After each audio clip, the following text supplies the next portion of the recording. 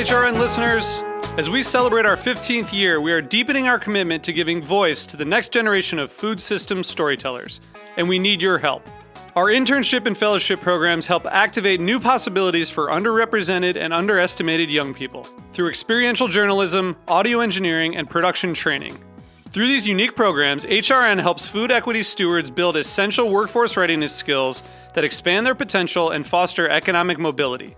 Please consider supporting these critical programs. And with a minimum donation, you can be entered to win a dinner for two at an amazing restaurant in one of 8 cities and tickets to a concert at a great venue in one of those cities.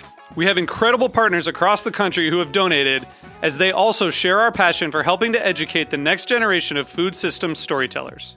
Check out heritageradionetwork.org/15 to donate and enter to win today. That's heritageradionetwork.org/15 to donate and enter to win today. And make sure you donate before March 31st. Thank you. Today's program is brought to you by the International Culinary Center, offering courses that range from classic French techniques in culinary, pastry, and bread baking to Italian studies to management, from culinary technology to food writing, from cake making to wine tasting. For more information, visit culinarycenter.com. I'm Grace Bonney of After the Jump, and you're listening to Heritage Radio Network, broadcasting live from Bushwick, Brooklyn. If you like this program, visit heritageradionetwork.org for thousands more.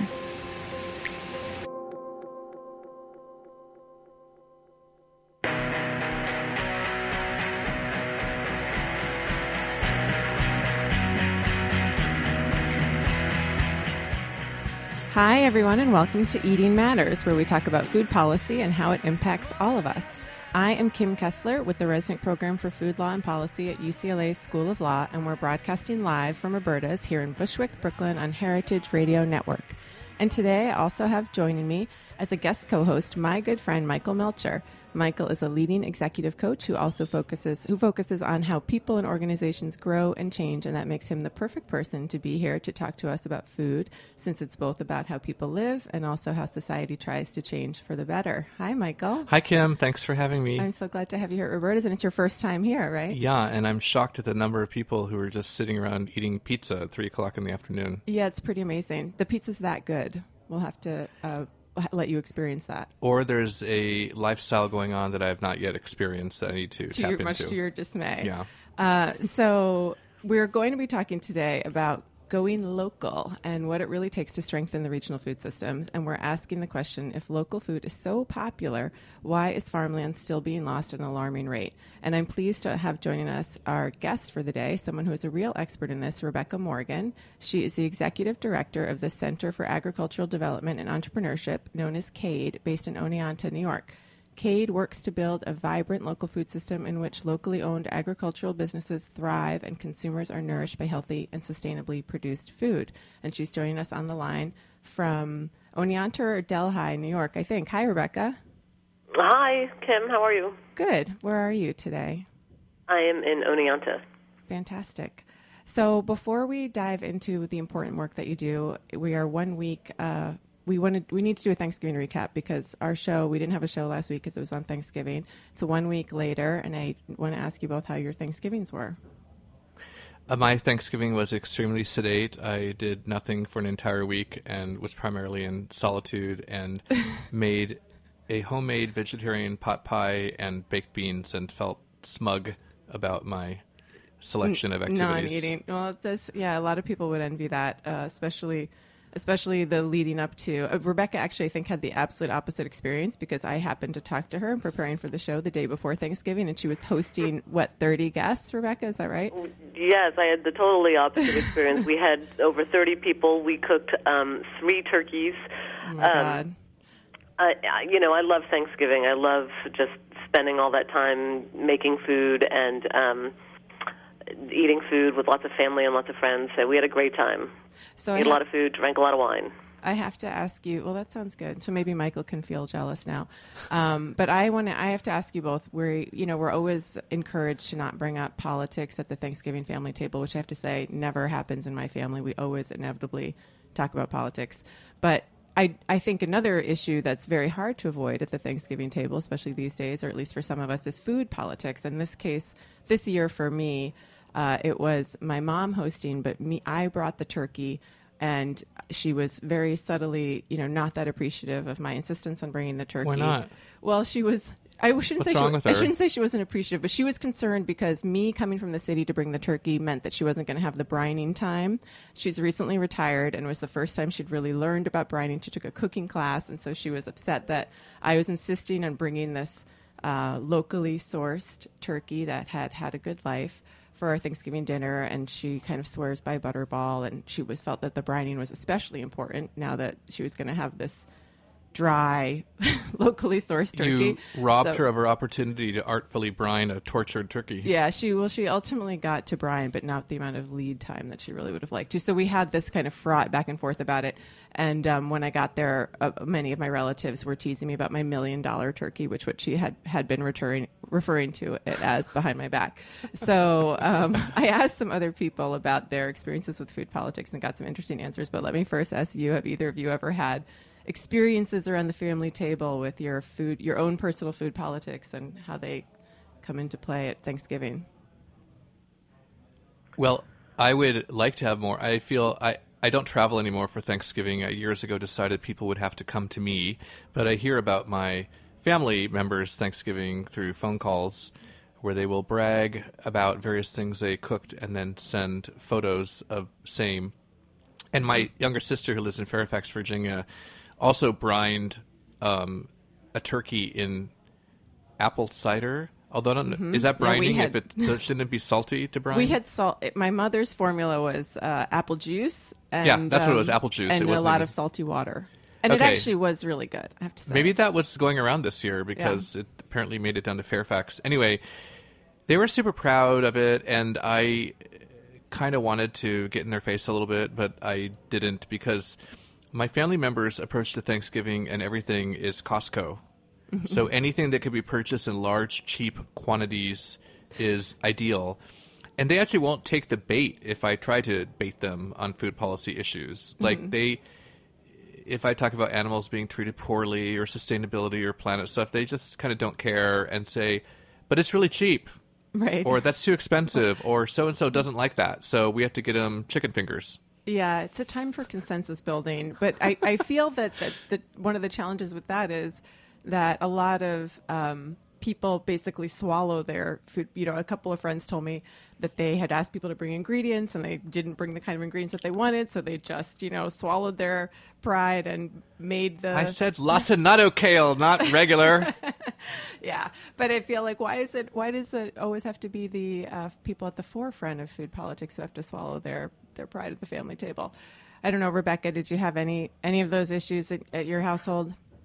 Not so much this year. Certainly in the past, my parents were conventional dairy farmers. Now they're retired, but so in the past, my father was very much of the mindset that meat should be, food should be cheap.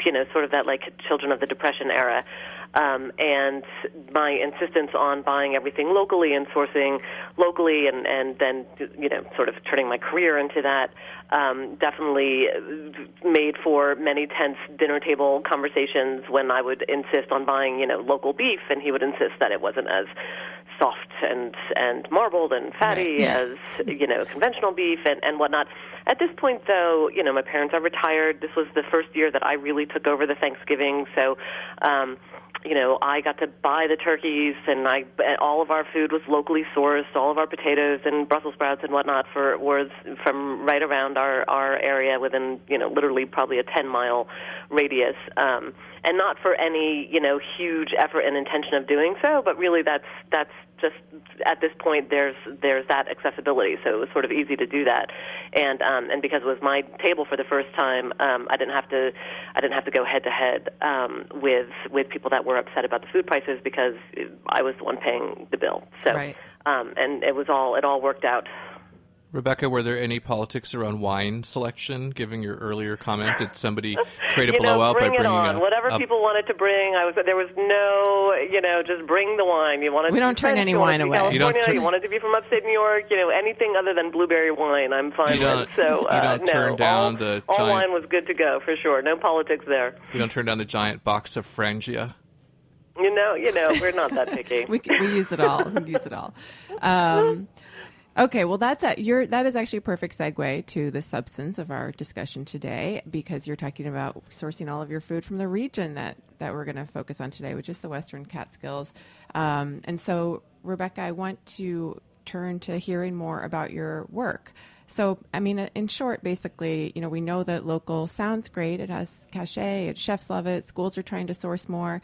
And, the tension that you mentioned between, and that I've mentioned between, the value around sourcing regional or local, or depending on other values around how food is produced, and the cost is one that really goes to the substance of your work, and how building regional food systems can support a more economically sustainable path for local producers to reach market. So I wanted to ask you just a little bit to set the stage for us of what is the agricultural economy like in the Western Catskills, what kinds of products are being produced, and how are things for farmers? Well, primarily it's still a dairy region, although that is changing rapidly, sort of annually, as it were, as dairy farmers are completely beholden to a federal milk pricing structure that doesn't give them control over their prices and fluctuates tremendously and regularly and whatnot. So as dairy farms continue to go out of business, there are new farms that are coming in and sort of replacing the dairy model. But by and large, it is still a dairy region. The new farms that are coming in tend to be more beef farmers, and within that there's a significant number of grass-based beef farmers that are really trying to both access that market niche as well as, understanding grass-based beef production as sort of a closed-loop system. So that really works on a lot of different levels for them. There are increasing diverse rotational livestock operations, so small farms that have, sheep and some beef cows and some poultry and some pigs, and, are just trying to make the most out of each specific sector or enterprise on their farm. And then there are increasingly vegetable producers coming into the area, but, again, in the Western Catskills, we're in the foothills, and it's very, our pasture is superior here, and the grass is great and grows and is green and is, the pasture is a great source of forage for the animals, but we do not have huge swatches of flat land where it's easy to really cultivate produce. So there are small-scale producers up here, but not a lot of large-scale producers. But and then of course there's a significant number of maple businesses and some honey. So that's sort of the overview. And how has the growing interest? I mean, we know that local and organic foods have taken a larger part of the market share, and there's an increasing interest in them. How has that impacted farms in that region? Have they been able to tap into that interest? Well, again, the local food movement, as it were, has a significant impact on this region. But again, you sort of have to segregate the dairy producers out of that, because they're not, unless the dairy producers are engaged in value-added production and are allocating a certain percentage of their bulk tank toward cheese or butter or yogurt or whatnot. In general, they're just shipping their market out into this federally regulated, very low-priced market where they don't really have control. So the local food movement outside of the value-added dairy product really doesn't have a huge impact on the regional dairy farmers. However, on the other farmers, it has a very significant impact. For one thing, there's the huge New York City market that if you can successfully access as an upstate producer, it increases your farm profitability, often to the point of some people sort of make it or break it whether or not they're able to access the New York City market. and a good deal of our efforts here at CADE are to, keep sort of developing the efficient mechanisms for Catskill producers to get into the New York City market. And we do consider ourselves in the New York City local food shed. On a side note to that, we are literally in the New York City watershed. The west of Hudson reservoirs that feed New York City's water supply are located in our counties. And so the transition from focusing solely on New York City's watershed to include the New York City food shed is one that I think we're slow to make, but we're getting there. And that traction for understanding this region as part of the New York City food shed, I think will have a greater impact for the local food movement on the local producers. Can I just ask a follow-up question quickly to make sure I understand something? So you were talking about the existing dairy farms, and what I understood from what you said is that they produce this kind of commodity, just milk, that is then shipped off into the wider world where it's determined by federal law and existing market forces, and those dairy farmers are not currently making other types of products like cheese and butter and so forth. The ones that are, so many of them are not, correct. I would say the vast majority of the dairy farmers in this region are not doing value-added production. They're making milk and they're shipping the fluid milk. That milk truck comes every other day to their farm, picks up the milk, takes it away. They control neither the prices nor the marketing nor the branding. It's, they just sort of ship it into a federal co-op. Is that their choice, or are they just kind of stuck? So increasingly, farmers are, they're seeing that a couple of the dairy farms that have negotiated contracts with their milk supply, with the people that come and pick up their milk, they are segregating a certain percentage of their bulk tank to do their own value-added production, whether they're bottling their own milk or making cheese or making yogurt, and they're trying to access they're trying to access the market in that direct marketing realm that adds this entirely other component to farming. So then not only are they farmers, but then they are marketers and they're product developers and they're branders and they're sort of salespeople in a different way. And so it's sort of adding this entirely new job to, in addition to being a farmer. So for the farmers that have been able to do that, and there are some success stories for sure, that farmers that are able to sort of take a percentage of their bulk tank and dedicate it to value-added products and get those products into the local and New York City markets, those farmers definitely have an increase in their farm profitability. But again, that process includes taking on an entirely different career in addition to being a farmer. Michael could help them with that. Yeah, you can develop new competencies. Right, well, they're kind of changing their whole identity. It's not simply adding a product extension. Right, a whole different life. And dairy farmers, from what I've read about this, it's not like they're wallowing in spare time, right, Rebecca? Right. I mean, yes. So these are the farmers that, they wake up really early in the morning and they milk cows. I mean, they work literally from before the sun comes up until after the sun goes down, and the cows have to be milked, and the cows have to be fed, and the manure has to be taken out of the barn, and the food has to be brought into the barn. And it doesn't leave a lot of time for business planning. Of farm management is more than a 24-hour-a-day job. Yeah. So adding product development and marketing on top of that requires bringing new and additional people into your farm business, and some farms just frankly have neither the time nor money to allocate toward that extension of their dairy farm business. So I think it's time for we can take a quick break, but I have one tiny follow-up question on that. People, we know that yogurt has become this huge deal in New York State, and the governor declared it our state food, I think. And Chobani is based in upstate New York. So I gather, though, from what you're saying, and I just want to, if you can confirm, that doesn't impact dairy farmers. Well, a couple points on that. One is that Chobani, while obviously touted as New York's, success yogurt story, Chobani buys milk from farmers at a lower cost than farmers would sell their milk into the federal milk market, because you need a different grade of milk for yogurt than you do for fluid milk on the shelves. So if you're turning milk into yogurt, it can be at a slightly subpar grade than milk that is just going into becoming a liquid product on the shelves because you're going through another level of processing. Does it make it a good Chobani thing actually? for local Excuse me? Does it make it a good thing for local farmers?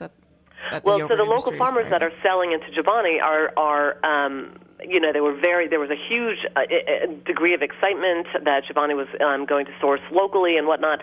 But then the farmers that have gotten into those contracts with Chobani are frequently dissatisfied because they are in fact receiving even a lower price than they would be if they were just shipping off to a federal one of the milk co-ops that just comes and takes their milk from their farm. So it hasn't actually translated into higher farm profit on any level. And then, I would argue that probably the local yogurt product might be reaching saturation in New York State. I'm not encouraging dairy farmers to develop new yogurt products. I think that there are other more exciting value-added products to develop.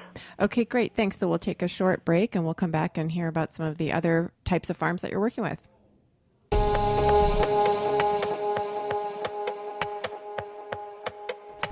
You are listening to Rain Dance by Pharrell.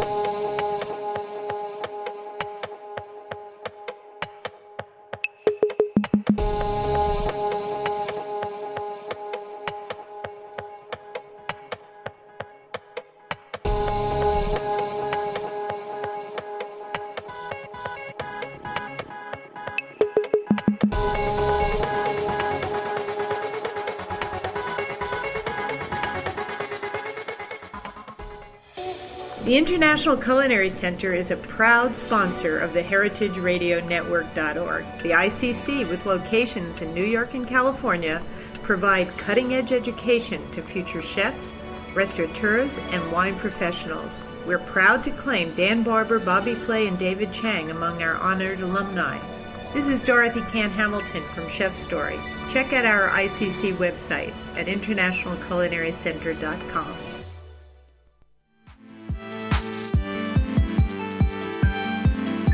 It is so exciting to have this new medium. Hosting After the Jump has been a huge part of me transitioning from being a blogger to somebody who has sort of real important conversations with people in real life. My show, I kind of describe it as an audio trade magazine. I learn a ton from the guests every week, whether it's restaurants, bars. All the hosts at Heritage all come from different perspectives. Everyone should be listening to this. If you're interested in conservation and practical approach to renewable food sources, not this big industry. Whether it's history, laws, social policies of food, I think people now take food seriously, and hopefully what's on their plate will become something very special. And I feel that podcasting has a future, giving people information in a format they can really use on the go. We need your support to keep these conversations going. To donate, visit heritageradionetwork.org/donate. Hey, what's up? This is John Norris, and you're listening to the Heritage Radio Network. Hi, everyone, and we're back. And Rebecca, I want to continue our discussion about how your organization, CADE, is helping farmers in the Western Catskills.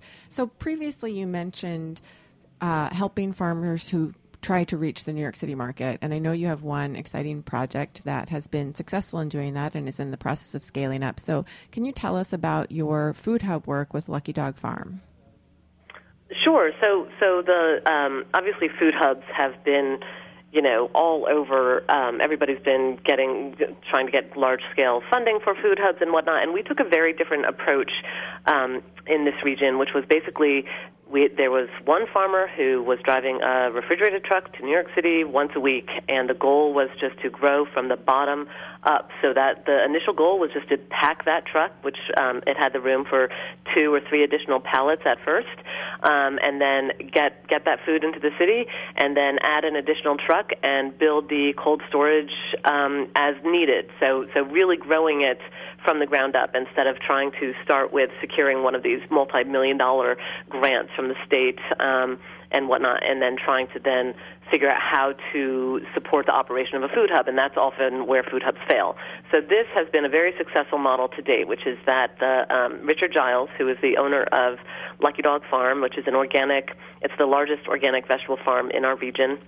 And I know that in Delaware County. Some people might be familiar with them because they do sell at green markets in the city, but I'm assuming that the products that are on the that are part of the hub don't get sold at Green Market, which is producer only, but are being delivered to different points. So in the what city. Richard is doing with the hub is that he is bringing the product down and then making drop-offs prior to the Green Markets. So he'll go down on a Thursday, and he will drop off at primarily restaurants. So it's really primarily restaurants at this point, and some sort of high-end markets. I mean, I believe that there's some drop-off at Italy. There might be some drop-off at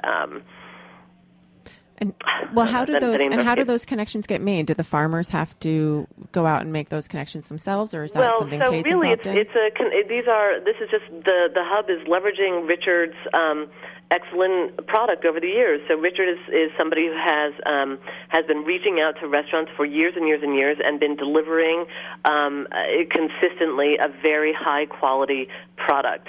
So at first, and then when he was talking to the restaurants, they were saying, well, we love your produce, but we're also interested in meat, and we're also interested in eggs, and we'd also like, fresh chicken, and and so Richard was able to say, look, will you trust me? You know that I have these superior standards of excellence when it comes to local food, and so I will help source that. So Richard really essentially came to Cade and said, look, in addition to doing my own farm and my own gig, is there any way that Cade could support really developing a larger hub network so that I'm not the one that's reaching out to all the producers, but there's a more facilitated and coordinated effort. So that's sort of where Cade stepped in, and then we realized that, okay, there is a huge amount of interest from producers, and some of them were people that were already going to the city once a week, but frankly, that's exhausting. And, I used to do that for a couple years, which was like schlep to the city. You spend, 2 days harvesting. You schlep to the city. You leave at 3 a.m. You get home at midnight. It takes days to recover,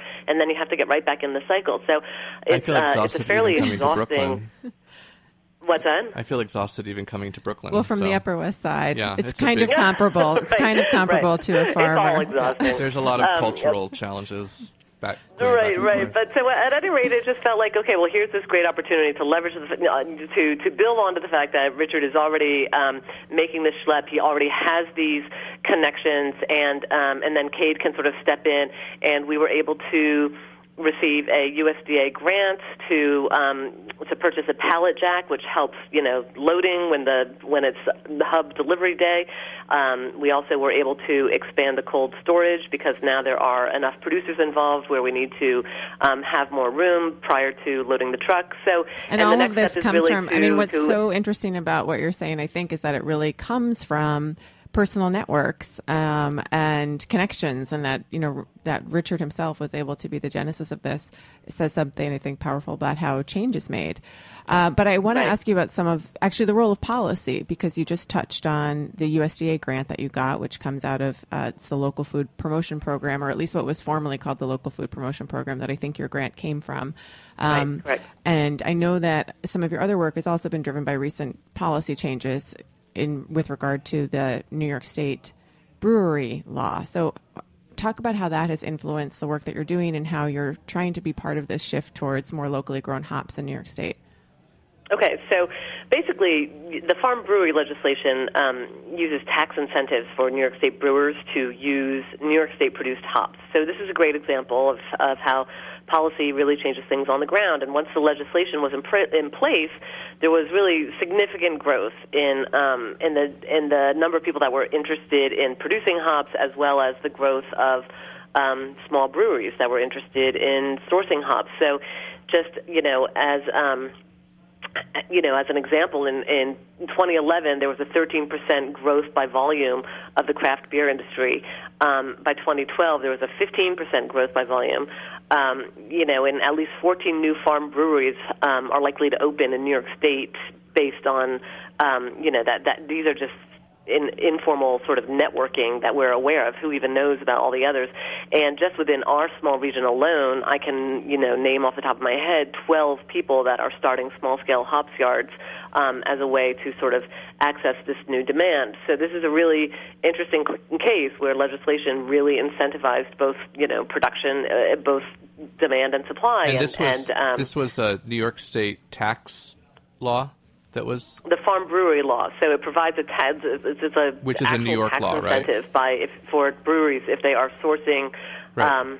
New York State hops. I make the point because in social change movements and people that are affiliated with those things, the popular line, almost a cliche but still true, is think globally, act locally. But sometimes it's good to think globally and locally and then act Albany, because with one very specific change in the state tax code, all of a sudden you can open up not just the existing market, but the potential for new people to come in who may not have even thought of it before.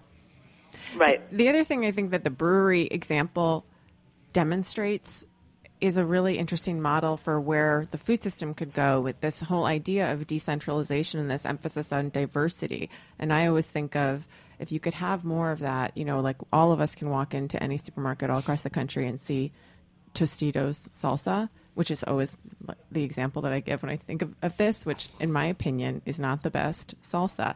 And wouldn't it be great if you could walk in and see all of these different varieties of salsa that was being made in your area, and that could go on and on to all kinds of processed products. And I think is one of the outcomes that would come from a more decentralized, less consolidated food system in general. So the brewery example and the flourishing of that and a policy to actually support that is a really interesting outcome. And you're doing it by changing the economic incentives, right? Because one reason there is centralization is that on some level there's an economic sense behind it, but by altering, in this case, the tax code, you're creating a different set of incentives that will lead to more diversification.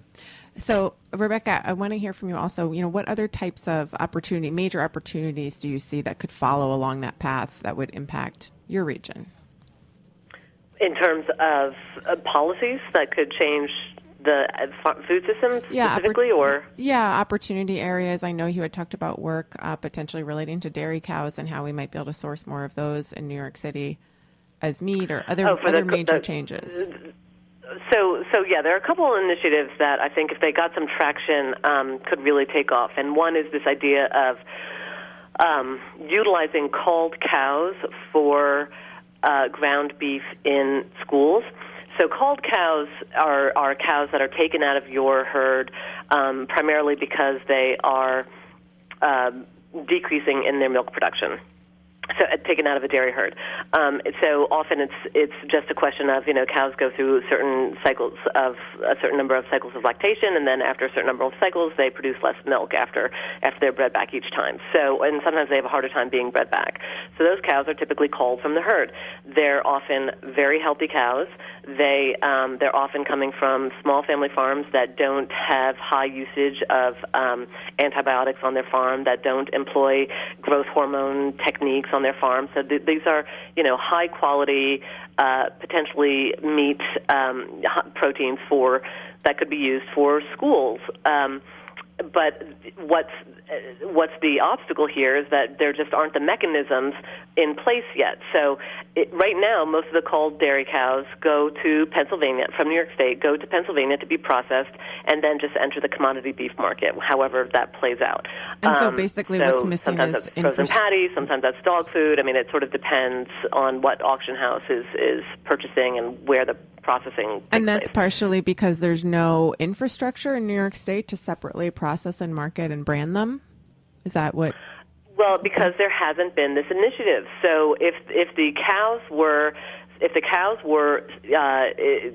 they stayed in New York State and they went to New York State processing facilities and they were turned into ground beef and they were aggregated at at the processing facilities, and then they were able to utilize some of the warehouses and the cold storage warehouses that school food products generally utilize, and then they could enter the school cafeterias through a very efficient system. But putting all of that in place requires getting a lot of people on board, and it would increase the processing facilities in New York State, so it would add jobs, it would increase the number of it would increase the farm profitability to the farmer because that cow would get a higher price than it's currently getting at the auction house. So there it would have, and it would be able to, by one estimation, all of the culled dairy cows in New York State would be able to feed all of the New York City cafeterias for the public school system in New York City. So there would be a real closed loop there, which would be incredibly exciting. Add jobs. New York City has local New York State hormone-free beef and antibiotic-free beef in their lunches, which is a higher quality than they currently have. Right. And there would be some real economic development as a result of agriculture, which is what is desperately needed in upstate New York. So it's win-win-win all over the place, but identifying and putting in place all for of those a virtuous mechanisms. cycle there. Potential for a virtuous cycle there. Right. So that's an exciting opportunity. Maybe the first step is just raising awareness about it. So I'm glad you're able to share it with us. But I think we have just a little bit of time left, and I actually want to turn to you. And I know that you have had an interesting career that has spanned from both international development to working in this local perspective. Can you share how that has impacted your view and what any of the similarities you've seen in working both abroad and here on food system challenges? Well, I would say, here my relationship to the food system work is, I'm so much more intimate with it. It's from whence and whither I hearken. I grew up on a dairy farm in this region, and so I'm literally working with people that I knew as a child that are still in the farming world. But there's not in the same degree, obviously, as Central America, but which is where I spend most of my international work. But there's a very high degree of poverty in upstate New York, and it's rural poverty is very difficult to tackle, and you have a lot of these sort of what feels like dying small rural towns. And there's a lot of local economic development focus on trying to get, let's get nanotechnology and let's try to invite industry and let's try to incentivize, large-scale production to come here. But really, what do we have around these rural towns? Well, we have land, and we have people that have farming skill sets, and we have a, crumbling but still existent farm service sector and tractor supply stores and feed supply stores and ag service society or sectors. So it really feels like there's huge momentum to be gained from developing agriculturally, developing a robust economic system based on sustainable agriculture, and I feel like we're in the right direction. But then on the flip side of that, I'm constantly talking to people. Well, no, the people. A lot of the local people cannot afford to or do not choose to spend their money on locally produced food. So we have to access the New York City market, which brings new opportunities to the table, but it's also this enormous gap in the food system, which is that, there's so much traction in the farm and food system, and you go to Brooklyn and every other restaurant is a farm-to-table restaurant and whatnot, but farmers are struggling. Farmers are the poor rural population. So it's not like that traction and that momentum is feeding back to the farms. Right. So there's a lot of disconnect all over the place, but there are certainly analogies to the international economic development issues. Yeah, so a lot of work ahead, and it's the work that your organization is focused on, and that's Rebecca Morgan. She's the Executive Director of the Center for Agricultural Development and Entrepreneurship. Rebecca, I want to thank you so much for joining today and sharing those insights, and good luck with your continued work on those efforts. And to everyone else, thanks for listening to Eating Matters on the Heritage Radio Network. I want to thank Michael for coming in and joining today. The show is available as a podcast at iTunes and Stitcher, where you can also leave comments. I'd love to hear your feedback. And I'm Kim Kessler, signing off.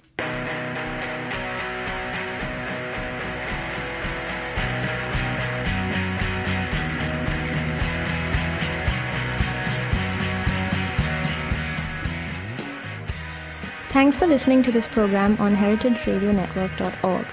You can find all of our archived programs on our website or as podcasts in the iTunes Store by searching Heritage Radio Network. You can like us on Facebook and follow us on Twitter at heritage_radio. You can email us questions anytime at info@heritageradionetwork.org. Heritage Radio Network is a 501c3 nonprofit. To donate and become a member, visit our website today. Thanks for listening.